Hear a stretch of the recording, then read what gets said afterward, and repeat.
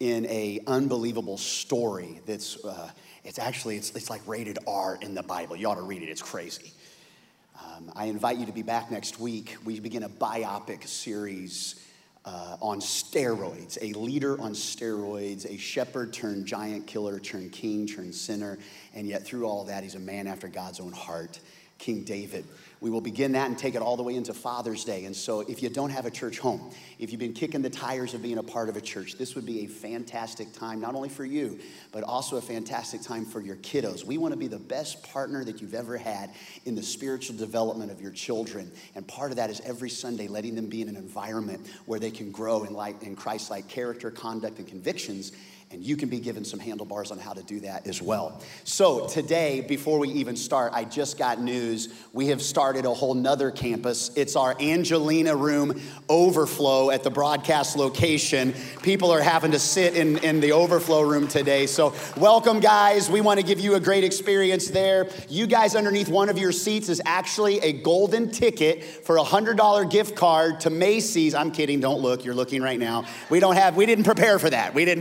There's no Easter eggs in there, sorry, but we're so glad, and we will save a seat. We will make sure you get primo seating next week when you come back. But everybody, wherever you're sitting, I want to invite you to take the Easter survey. You can also click on the link there on the online campus, and there's a simple connect card on one side. Everybody grab it right here in the Lufkin location. Whether you've been a guest, whether you've been here 97 years, we've only been around 93, so if you've been here 97, we need to meet. But I want you just to, if you would like to know more about Timber Creek, you're looking for next steps. What is in it for you? How do you connect in a big church? I don't know. I'm a little overwhelmed. It's a big church. I don't know if I like a big church. Well, you go to Walmart and it's overwhelming too. So big isn't always bad. We're going to make it. We're going to be all right. And we want to help you make connections here at Timber Creek and get you on your next steps. The Connect card is one of the ways you can do that. Whether you connect in another next step or not, maybe your next step is just you got something to pray about and we'd love to pray with you.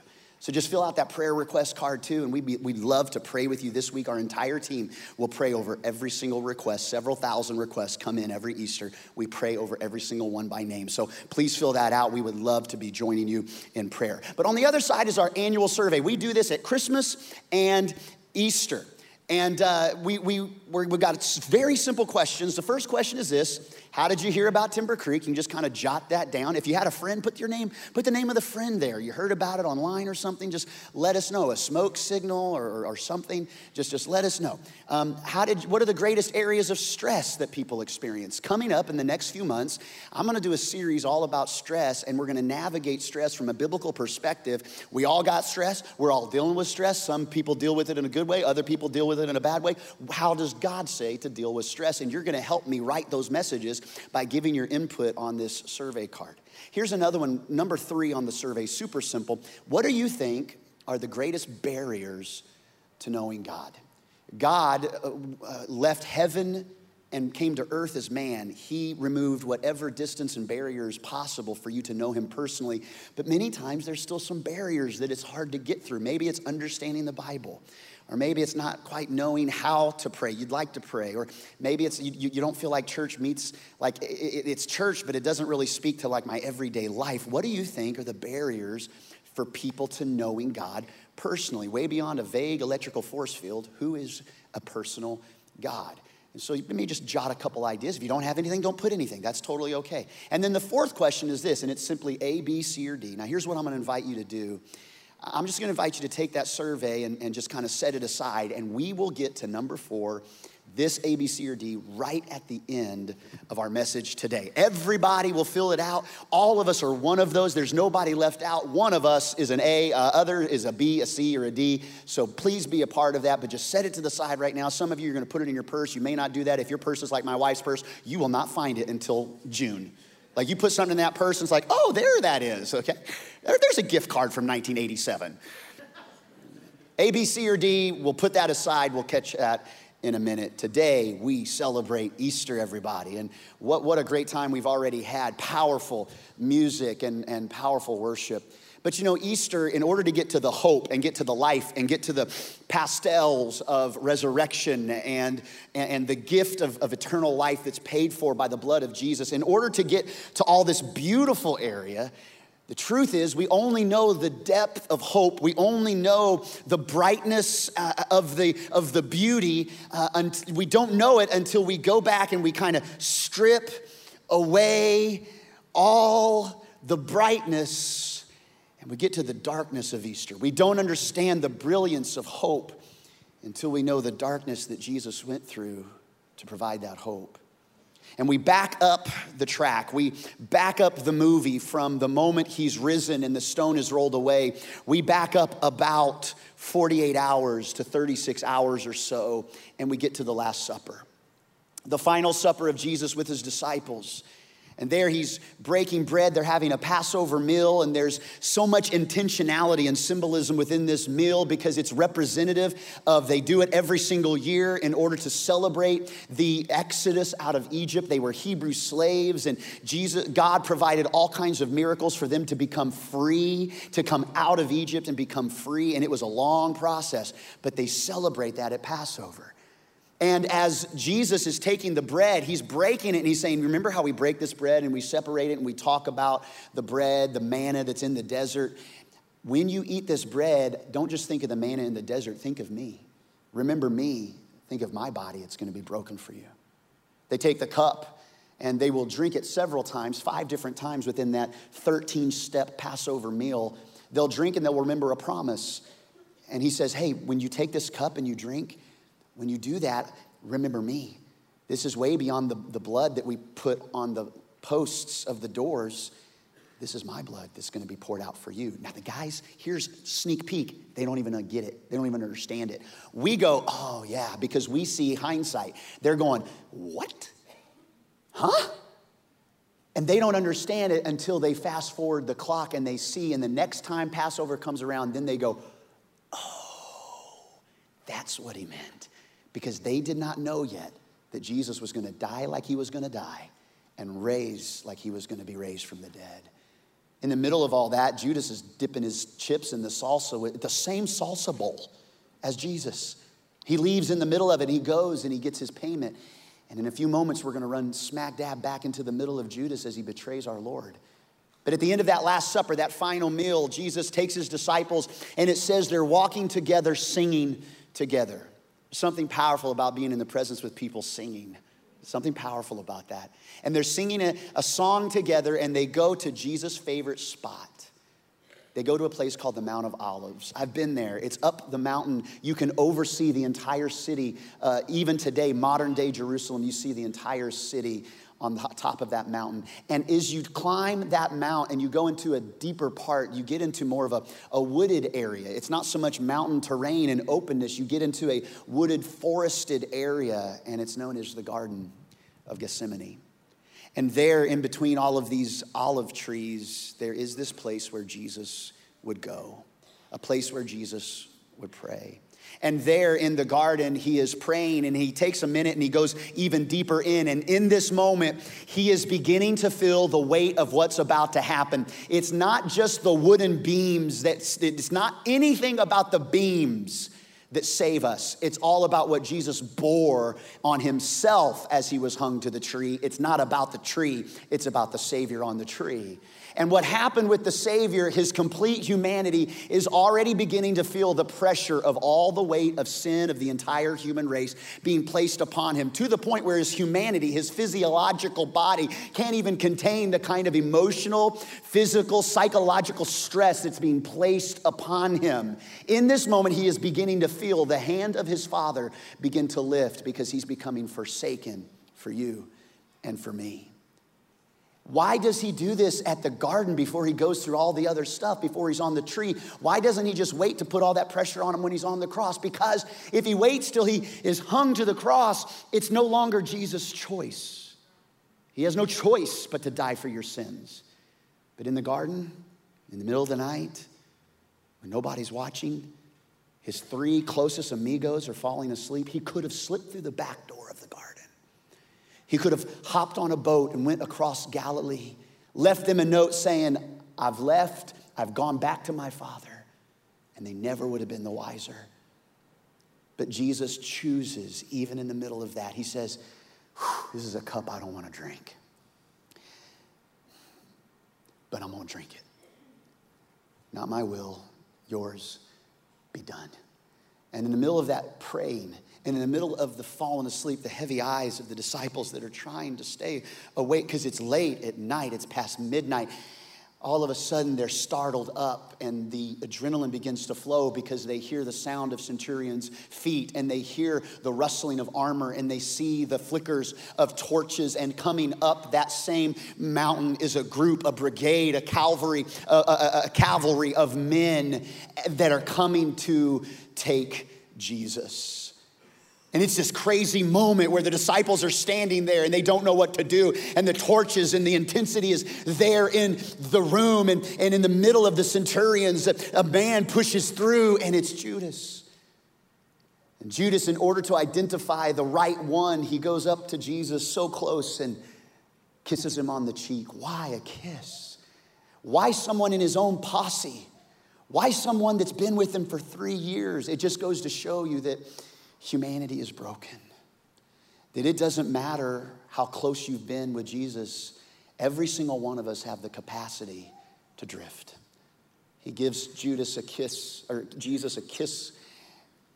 and the centurions take him. And as they're trying to wrestle him and put the handcuffs on his back, Peter jumps in and takes his fillet knife out and tries to go for the jugular, but he hits the ear of one of the soldiers and he slices the ear off of one of the guards, and the ear falls to the ground. And Jesus, before he's handcuffed, he says, "Peter, stop. Peter." They've got a hand on his head and they're trying to get him into the back of the car, and he says, "Stop." And he bends down and he picks up the ear of his accusers. And he heals a man where he stands. He says, "Peter, that's not how we're doing this. This is not how we do this." And he's arrested. And as he's arrested, he is now not just taken and put in a holding cell until the proper process of litigation takes place. He actually goes through 6 trials before he carries the cross to Golgotha. Those 6 trials are separated within the 4 Gospels. And it starts with them taking into the religious leaders. See, Jesus had done nothing against the law in Rome, but he had broken the law because he had claimed to be the Son of God. Well, it's not breaking the law if you're the Son of God. And he had claimed he was the Son of the living God. And they were saying, that's against the law, that's blasphemy. And in Jewish culture, if you blasphemed, you would be stoned to death in the street by the young and the old. They would give their children stones and they would stone the blasphemer in the middle of the street and go get lunch. And Jesus, though, is not going to be tried like a normal person. Why? Because he's got thousands of followers on Facebook. He's got thousands of followers following him on the hillsides. He has fed the multitudes. Just a few days earlier, he had come into Jerusalem on the back of a donkey, and the streets were lined like the Macy's Thanksgiving parade, people singing, "Holy, Hosanna, Hosanna, blessed is he who comes in the name of the Lord." So the Jewish leaders saw the tipping point. They saw that their whole structure of holding their people at bay, being the strong religious elite, that they were losing their grip, and Jesus was seeing a tipping point take place that, wait, you mean it's not the priests that do all this that you're going to do? Like, you're like with us? Yeah, that's why he came. Emmanuel, God with us. And so what they do is, under the guise of midnight, in the middle of the night when everybody's sleeping, they take him through multiple trials because they're trying to pork barrel this deal. They're trying to slide it through as quickly as they can under the shadow of secrecy. They go to Annas, who is the previous administration, to get his stamp of approval for the old guard. They go to Caiaphas and they meet in his courtyard. And Caiaphas talks and they gnash their teeth and they say, "You're a sinner and you're a blasphemer." And it's in this courtyard that in the distance, over in the corner, there's a group warming their hands because it's very cold. Jesus is standing there, and there around the fire is one of his disciples, Peter, who's warming his hands, who had just cut off the ear of the guy trying to take Jesus, and now he's warming his hands with the enemy.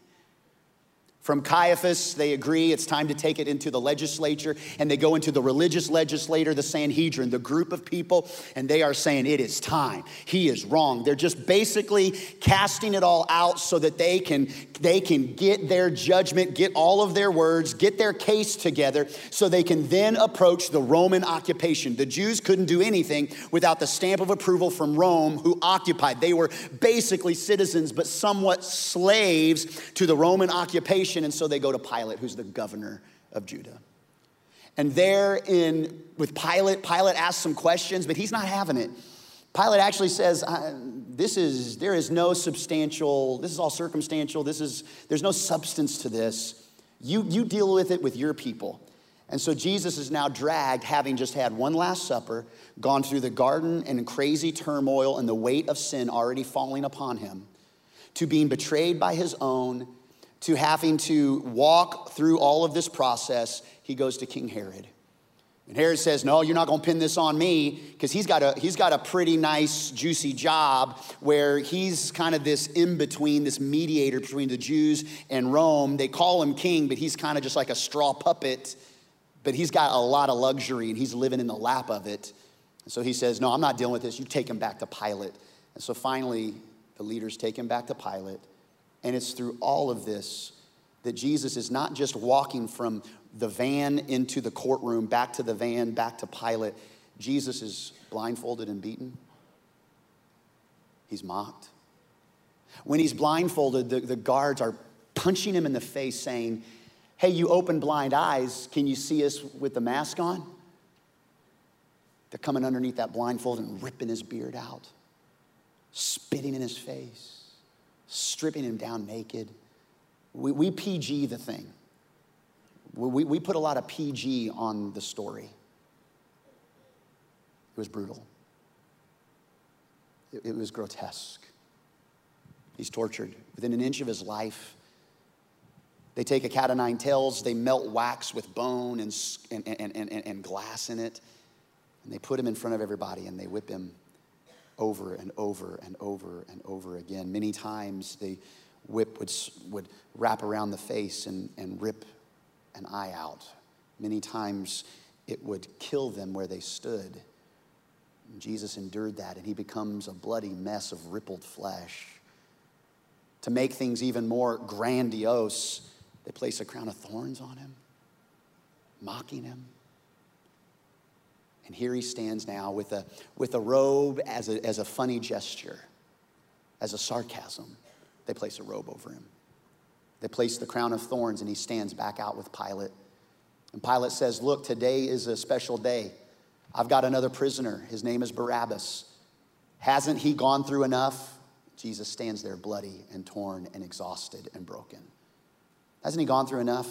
And yet the crowd says, crucify him.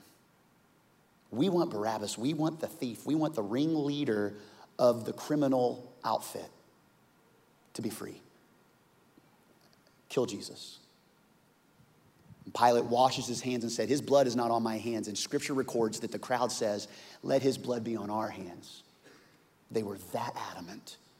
They were that scared of what a new day would really look like. And he carries his cross. The patibellum is the top part of the cross, and he takes the top beam, and he's supposed to carry that cross 1.5 miles, about 7,500 feet uphill to a place called Cranion, a place called Calvary, a place called Golgotha. It's 3 different languages, but those names mean the exact same thing. They mean the skull. If some of you grew up in a real good traditional church called Calvary Church, you actually grew up in Skull Church. That's cool. I like that. I like that name. Where do you go? Bless the Lord. We go to Skull Baptist. I can dig it. I get a tattoo of that. That's cool. He carries his cross to the point where he can't carry his cross. Even Jesus now cannot carry it. His human body is not strong enough anymore. And so Simon the Cyrene from Africa, he picks up the beam, the patibellum, and he carries it the rest of the way. They lay him down, and with a trio of nails, they suspend him to the cross. They would raise him up, and it would be on a main thoroughfare. 30,000 people were crucified every year. We get to the scripture that says, when they came to the place called the skull, they crucified him there along with the criminals, one on his right, the other on his left. This is the dark days before Easter. Do you know why there's a criminal on his right and on his left? It's not to make a beautiful postcard with a sunset and three crosses in symmetrical order with sashes on each one of them. It's because the middle one was designated for Barabbas. These are his henchmen. These are his dons. He's the godfather. Barabbas is the godfather, supposed to be dying, but instead it's the almighty Son of the living God that takes the place of the common criminal. There Jesus is crucified. 30,000 people a year. He's got a poster on the top in 3 different languages because so many people would come across. They wanted to make sure that this man is being crucified because he said he was the king of the Jews. The religious leaders didn't even want him to write that, but Pilate said, no, you're going to own what you've done. Here is the king of the Jews in 3 languages. Modern day historians say it would be like crucifying Jesus in Times Square. It would be like crucifying Jesus in the parking lot of Walmart. It would be like a normal place where people would go and drive by and you would see death. Crucifixion is not crucifixion because of the nails. Crucifixion is crucifixion because it's execution by suffocation. And when you're crucified, you are holding all of your weight on those nails in the wrists. And the only way to get relief is you pull up and you get out of that pain, and you just try and take a breath. And Jesus is already so close. This is what makes the words of Jesus on the cross so unbelievably powerful. Listen to me, everybody. Lean in just for a second. Every one of us will have last words. Many of us don't know what they will be. I've read sad stories of meaningless texts and then a car wreck. Did you get the milk? And it's the last words. We all will have last words, but his came at immeasurable cost. 72 muscles in the mouth and tongue. He's exhausted to the point you and I don't understand exhaustion. Being executed by suffocation, and yet he still musters enough strength to give us 7 statements on the cross. We'll just look at the first one. The first statement from an exhausted, misjudged, innocent man who's been beaten within an inch of his life, who's also the Son of God carrying the weight of all of our sin. The first words, Father, forgive them. They don't even know what they're doing. He musters up enough strength not to talk about himself, but to talk to his source of strength and to talk about them and to offer forgiveness. The question I just want to land on today is, as we finish Easter Sunday together, here's the question: who's the them? If I'm at the cross and I'm watching this and I hear the Savior say, Father, forgive them, I'm thinking of the soldiers. I'm thinking of Pilate. I'm thinking of Herod. I'm thinking of this Sanhedrin. If I'm Mary and I'm at the cross, I'm hearing, Father, forgive them. I'm thinking of those that deserted him. I'm thinking of like, who is he forgiving right now? Father, forgive them. Who's the them? It may be who you think, and it may not be who you think. It may be more than you think. But the them are people just like Thomas. Thomas isn't mentioned at the crucifixion. Thomas is mentioned later. We know Thomas. In fact, history gives him a nickname, and it ain't Tommy. They give him a nickname. Everybody knows the nickname of Thomas. If you've been in church a couple of times, his name was Turbo Thomas. No, it wasn't Turbo. It's Doubting Thomas. You're right, Doubting Thomas. Doubting Thomas. Why? Because he wasn't a doubter all the time. In fact, when you back up the story, you see that Jesus is going to go heal Lazarus, raise Lazarus from the dead, and all the disciples say, I don't think so. No. Ain't nobody got time for that. They tried to stone you, Jesus. We ain't going back to Judah. And Tom is the one that speaks up. Thomas said to the rest of them, let us also go. Come on, boys, that we may die with him. He had boldness, but he lost it somewhere. When the going gets tough, it's amazing how we can get fearful.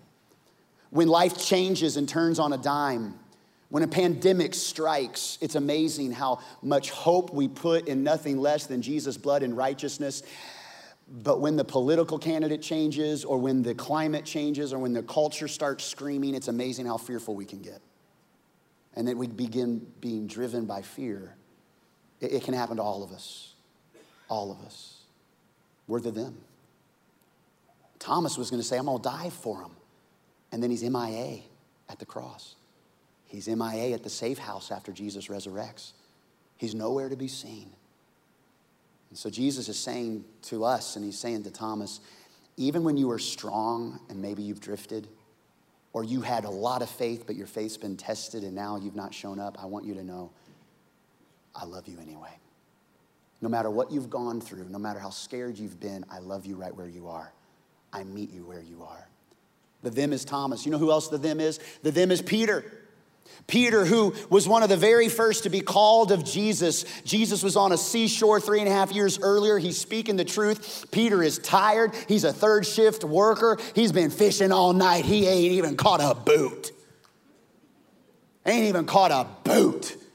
And they are cleaning the nets to go home, and here's the deal. You fish for a living. If you don't catch fish, you don't have fish to take to the market. If you go to the market without fish, you got no money to make. If you go home and you got a wife and you got no money to make because you have no fish at the market, you ain't gonna have a happy wife. And hey, you don't have a happy wife, good luck. And that's Peter. And Jesus is talking, and Jesus has the audacity to say to Petey, hey, Pete, hey, let's launch out into the deep and let's catch some fish. And Jesus says, we've been fishing all night, Jesus. But because you say so, we'll do it. And sure enough, the nets they were cleaning, they pick them back up, they launch out into the deep, and something they've never seen in their life. They're about ready to sink the boats. There's so much fish. And I can just see Jesus going,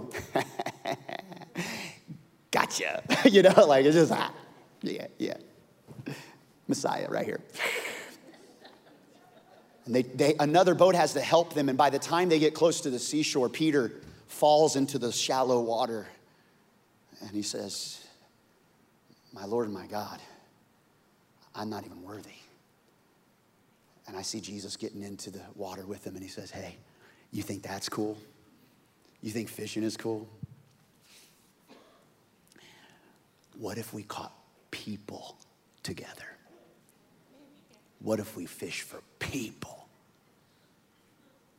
And Peter left everything and began to follow him. 3.5 years he follows. He cuts a guy's ear off to protect him.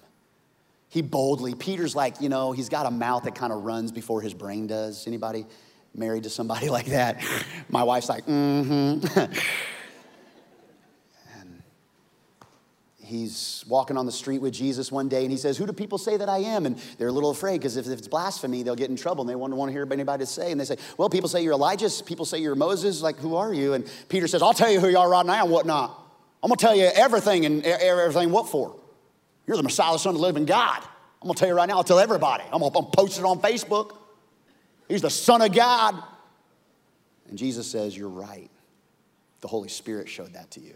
As crazy as Peter was, he's the kind of guy that's like, here, hold my Dr. Pepper. I'm going to jump the four-wheeler over the barn, and then he's in the ER. That's Peter.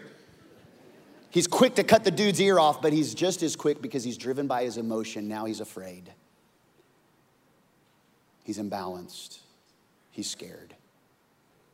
And there in the courtyard, one of the high priest's servants, look at this, a relative of the man whose ear Peter had cut off. Like when you got a guy a few hours earlier that cut your Uncle Frank's ear off, you're gonna kind of remember what they look like. And you're like, hey, yo, I saw you with that knife, bro.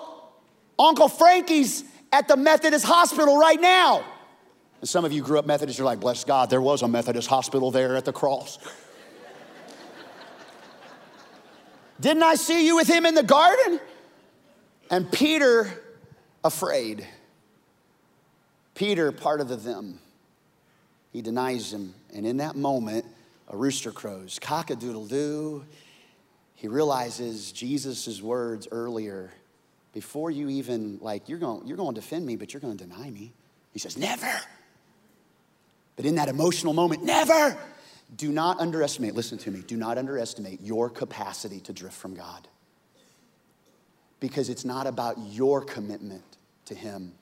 It really is about his commitment to you. If you can get that in the right order and you understand his commitment to you is greater than the commitment you could ever give to him, then you've got things in the right order. Hey, you know what? The them is Judas. The them is Judas. Of course it's Judas. Some of you have relatives named Uncle Tommy. You got Thomas. Some of you, your name is Peter or Pete or Petey. There's not a whole lot, I don't meet a whole lot of, here's our son Judas. Like I don't meet a whole lot of Judases these days. I don't. Why? It's because man, who do you want to name your kids after? Our son is Graham. We named him after Billy Graham. Graham. I love the life of integrity Billy Graham lived, and we named him after Graham. Billy Graham.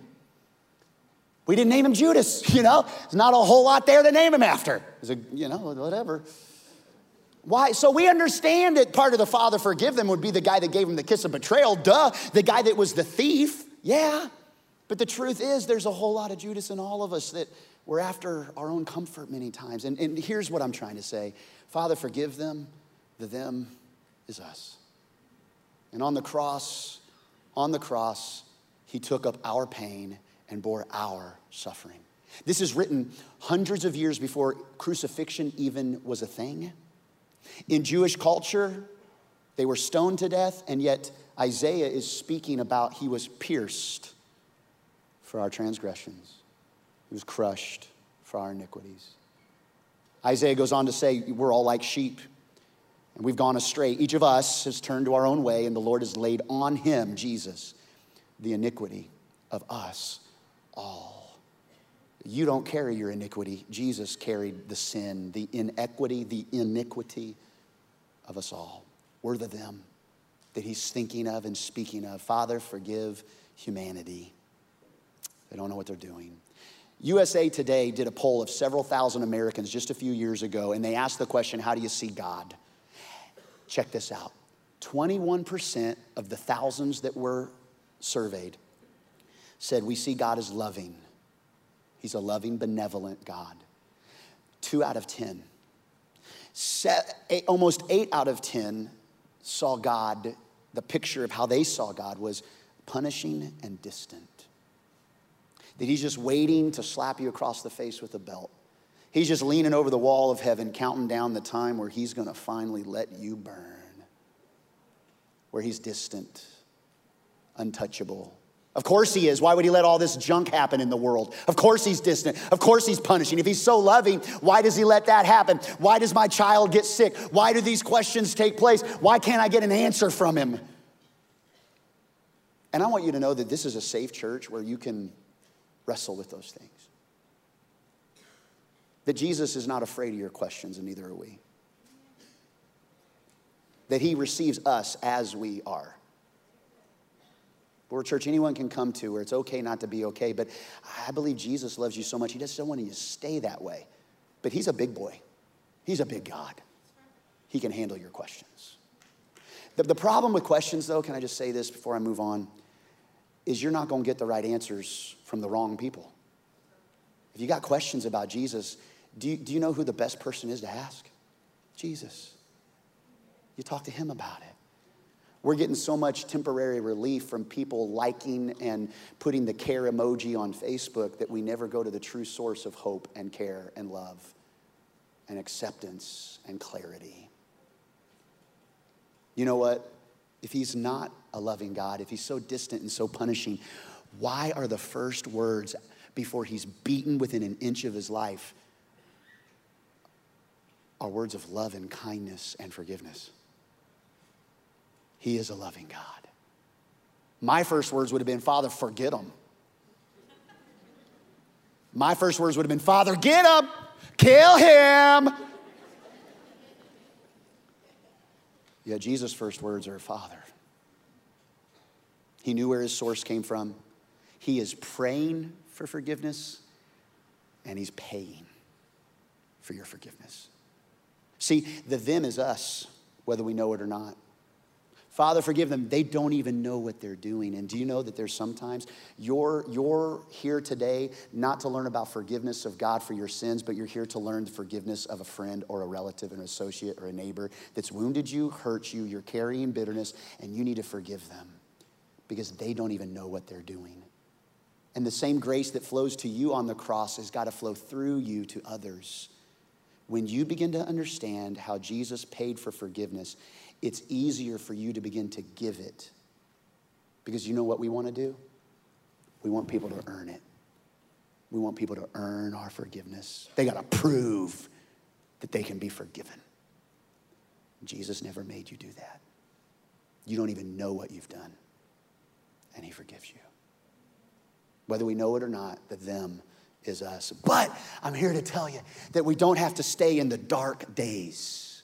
You don't have to stay in the dormant phase. You don't have to stay in the places of confusion and pain and turmoil. Yes, Easter to get there is dark, but there's hope coming. There's hope for all the them. There's hope for all the them that you never give hope for, the them that you've locked eyes with that you don't know if you could ever trust them again. There's hope for them too. There's hope for Thomas. On the day of the resurrection, Thomas was one of the 12. He wasn't with the disciples when Jesus came on the day of the resurrection and showed up. So the other disciples told him Thomas showed up late. He's got a basket of groceries from Brookshire Brothers. Comes in, gives the secret knock, and they open it up. They're in the safe house. They're afraid that they're going to be next to be crucified. And he shows up and they're going, they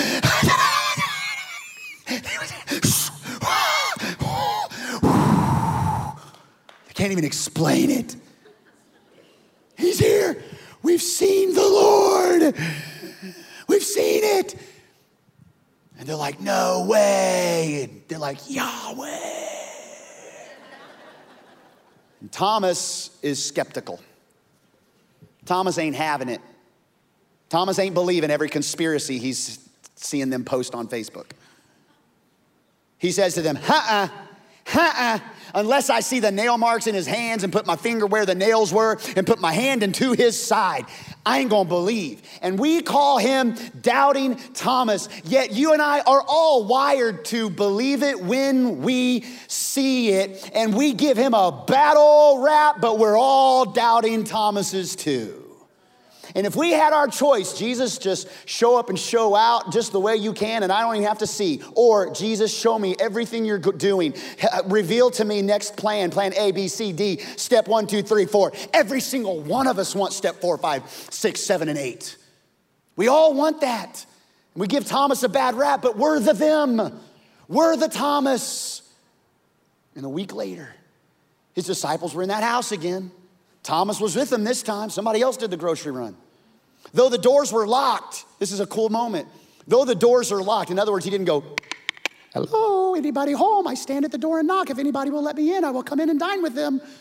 That's a whole different place in Scripture. Jesus goes, Bartholomew spits out his coffee. Andrew passes out on the coffee table like Tommy Boy. Everybody's going, They think it's a ghost. He's like, chill, peace, peace. Be with you. He has to say it twice. Peace be with you. They're picking up Andrew off the table and giving him a glass of water. And Have you ever been in a group of small kids and somebody gets in trouble with the teacher and all the kids go, Mrs. Jeffries, can you please send Jeremy to the principal's office? Oh, Jeremy, what'd you do, JY? It's this moment. Because all of a sudden, Jesus said to Thomas, hey, Thomas. And people go, you in trouble. Oh, you go get it now. They're backing up. They're pushing him forward. He's like, cut it out. Thomas walks close. And does Jesus say, bro, where were you? Bro, you said you're going to die with me and then you're MIA. Dude, you got to have all these things. What am I? Just like a slot machine for you to believe? I got to hand out this. I got to hand out that. Our Savior, who died for Thomas while Thomas was hiding. Here's what he says. Hey, Thomas steps a little bit closer. Jesus gets all the way up, grabs him by the hand. He says, put your finger here. You see my hands? Reach out your hand and put it into my side. This is an intimate moment. This is how close Jesus wants to get with you. Write it down as we finish today. Number one, Jesus will give you what you need when you need it. He'll give you what you need when you need it. Sometimes you have what you don't want. And sometimes you don't have what you want. Sometimes you wish you could get what you feel like you need, and he says, I don't really need you to need that. I want you to need this. But 100% of the time, Jesus will always give you what you need when you need it. The Lord is my shepherd. I have everything I need. There's hope for Thomas. You know what else? There's hope even for Judas. But unfortunately, Judas' story is backwards. Judas never saw the hope. He didn't wait it out long enough. I want you to know that while we were still sinners, every single one of us, he died for us, and there's no one exempt ever from being saved by grace through faith. How do I know this? Well, Judas, he was a thief, he was money hungry, and he was also a nationalist. He was looking for the throne of Pilate to be debunked. He was looking for following Jesus for the kingdom on this earth. In fact, a lot of the disciples were following Jesus thinking that he was going to bring this kingdom to Israel. They weren't thinking the kingdom of heaven, kingdom of God, this spiritual, supernatural thing. They were thinking he was going to bust into the Roman palace, grab Pilate by the big toe and go bam, bam, bam, out of here, move over, sport. And he was going to set up his own kingdom because they were asking him, can I sit on your right? Can I sit on your left? Can we rule? Can we have tiny little thrones around your big throne? Can we be the Knights of the Round Table? Can we do all these things? They're saying, when will you restore? After he raises from the dead, when are you going to restore the kingdom? He says, it's not about that power. You're going to receive power when the Holy Spirit comes on you. You're not going to receive power when we take over the legislative branch. So many Christians have followed that same thinking as his disciples close to Jesus, that if we can just control certain political powers, that's where the kingdom of God is. And Jesus has already been trying to tell us it's not the White House, it's God's house. He's been trying to say it, make it clear to all of us. Regardless of your political preference, elephants and donkeys, let's get back to the lamb, everybody. We've got to get back to what Jesus has done. And Judas, though, he wants his political party. He thinks if he can manipulate the system and get Jesus into a point where he has got to call the angels down, this whole thing's going to break open and we're going to see what we've been looking for. Judas didn't expect Jesus to die. How do I know that? Because Scripture says it. Scripture says it. Let me show you in Matthew 27. When Judas, who had betrayed him, saw that Jesus was condemned, he was seized with remorse. This is not going the way I feel terrible. This is not what I expected. He was seized with remorse. He says, he returns the 30 pieces of silver to the chief priests. It's not even about the money anymore. He goes to them and he takes the 30 pieces of silver. And here's what he says. He says, I have what, Nacogdoches and Lufkin? I have what? Sin. He's admitting I have sin. He is confessing his sin. The Bible is clear.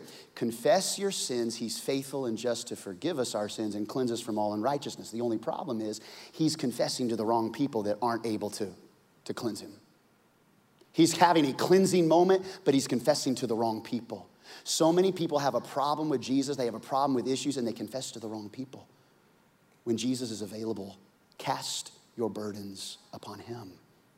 Cast your cares upon him. He cares for you. Here's what the chief priests say that are supposed to care about people. They say, what's that to us? That is your responsibility. And even though we probably wouldn't name a bunch of our kiddos and grandkiddos Judas, I can tell you that many of us walk around like Judas, where we carry the guilt and the condemnation and the responsibility of our sin on our own shoulders when it was never yours to carry. That he's already paid for you not to have to carry that sin and that guilt and that shame. And do you know what happens? Do you know what happens when someone carries that guilt and that conviction and that shame and they never hand it to the right hands that can take all of that away? Judas threw the money into the pit, into the temple, and he went and he hanged himself. And it may not be that you would take your own life, but you do take your own life into your own hands as though you're responsible to pay for your sin. But Jesus paid it all. Jesus paid. Write it down, number 2. Jesus already paid for your shame with his own life. While Judas is paying for his shame with his own blood, Jesus was simultaneously paying for all of humanity's shame with his. Had Judas just waited, he could have seen hope. And I want to tell you, if you've walked into this room and you're wearing shame, let me tell you what shame is. When you feel guilty about something, that's good. You ought to feel guilty. When you confess it and you say, Jesus, forgive me of that, Jesus forgives you. He forgives you and he washes it away. But then when you continue to walk as though you're not forgiven, that's shame. When you are forgiven of something and yet you walk in that condemnation and that shame, Jesus already bore all that shame for you. Hey, as we finish up, there's hope for Peter. Peter didn't have to stay in his dark days. Peter got hope too.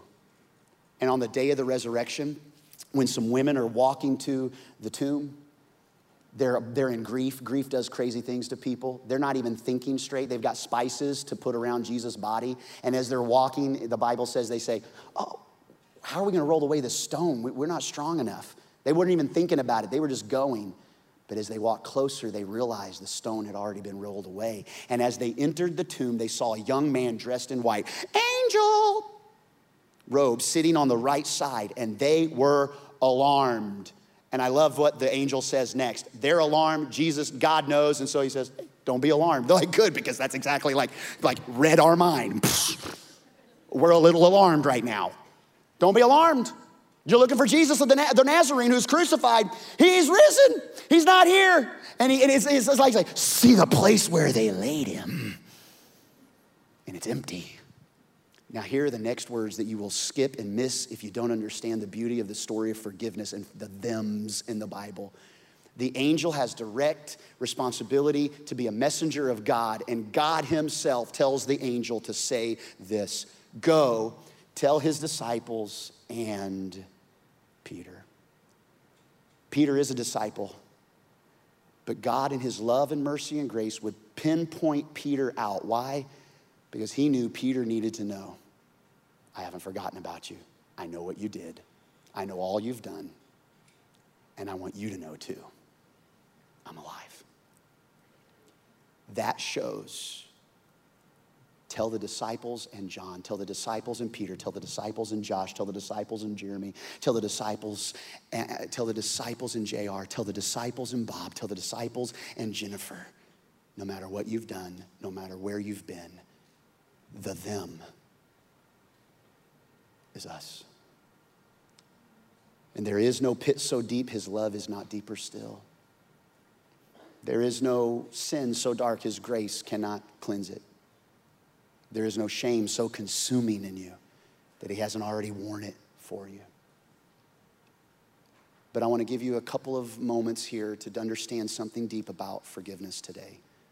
Number 3, you can't earn it, but you do have to accept it, and you got to learn to give it.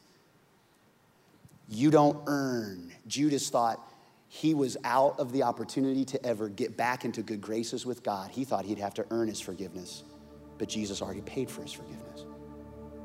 And you may feel the same way. But you can't just be okay with Jesus dying for your sins and forgiving you. It's something you have to accept. In 1829, there were two men on death row. Andrew Jackson made the decision to pardon both men. They were 3 weeks away from being hanged. One of the men immediately accepted the pardon and was a free man and went back to his family.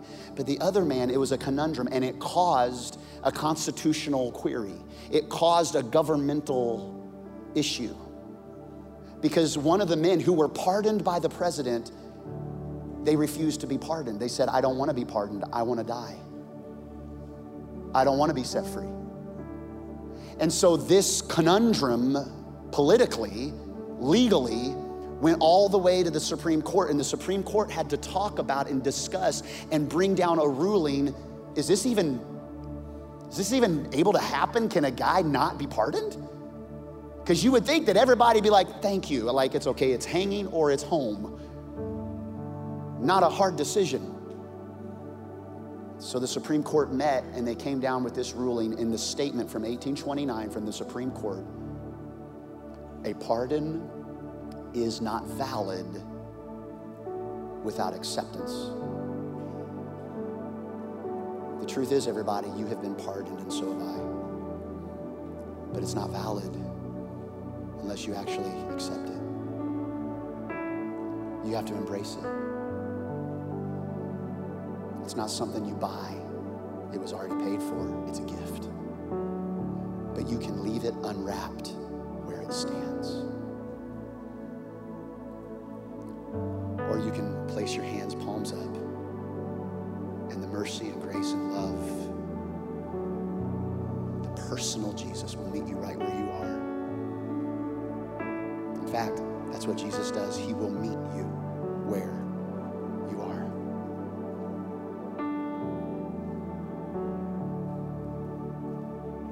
So let's go to the final question on our survey. Pull out your survey at all of our locations, A, B, C, or D. And here's what I'm gonna do. I'm gonna read each one and then we'll mark it. Let's wait till we read them. And then we'll check mark. We'll sing one last song and we'll go celebrate the rest of Easter weekend. So let me give you the four. Every single one of us, I'm one of them, you're one of them. You would be an A in just a moment if you say, I'm following Jesus. I'm not perfect, He is, and I'm already in a real relationship with Jesus. He's my Savior, He's my Lord. I would say to you, if that's you, in just a moment, check mark that, but I would also invite you to a fresh level of surrender today.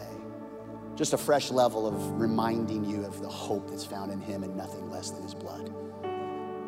You would mark B today if something inside of you has been saying, I'm not where I want to be. And you would say today, Jesus, I surrender. You're ready to start or restart a relationship with Jesus. Maybe you're like that sheep that goes astray. We've all done that. All like sheep, we go astray. Your pastor's gone astray. But Jesus, I surrender or I re-surrender to you.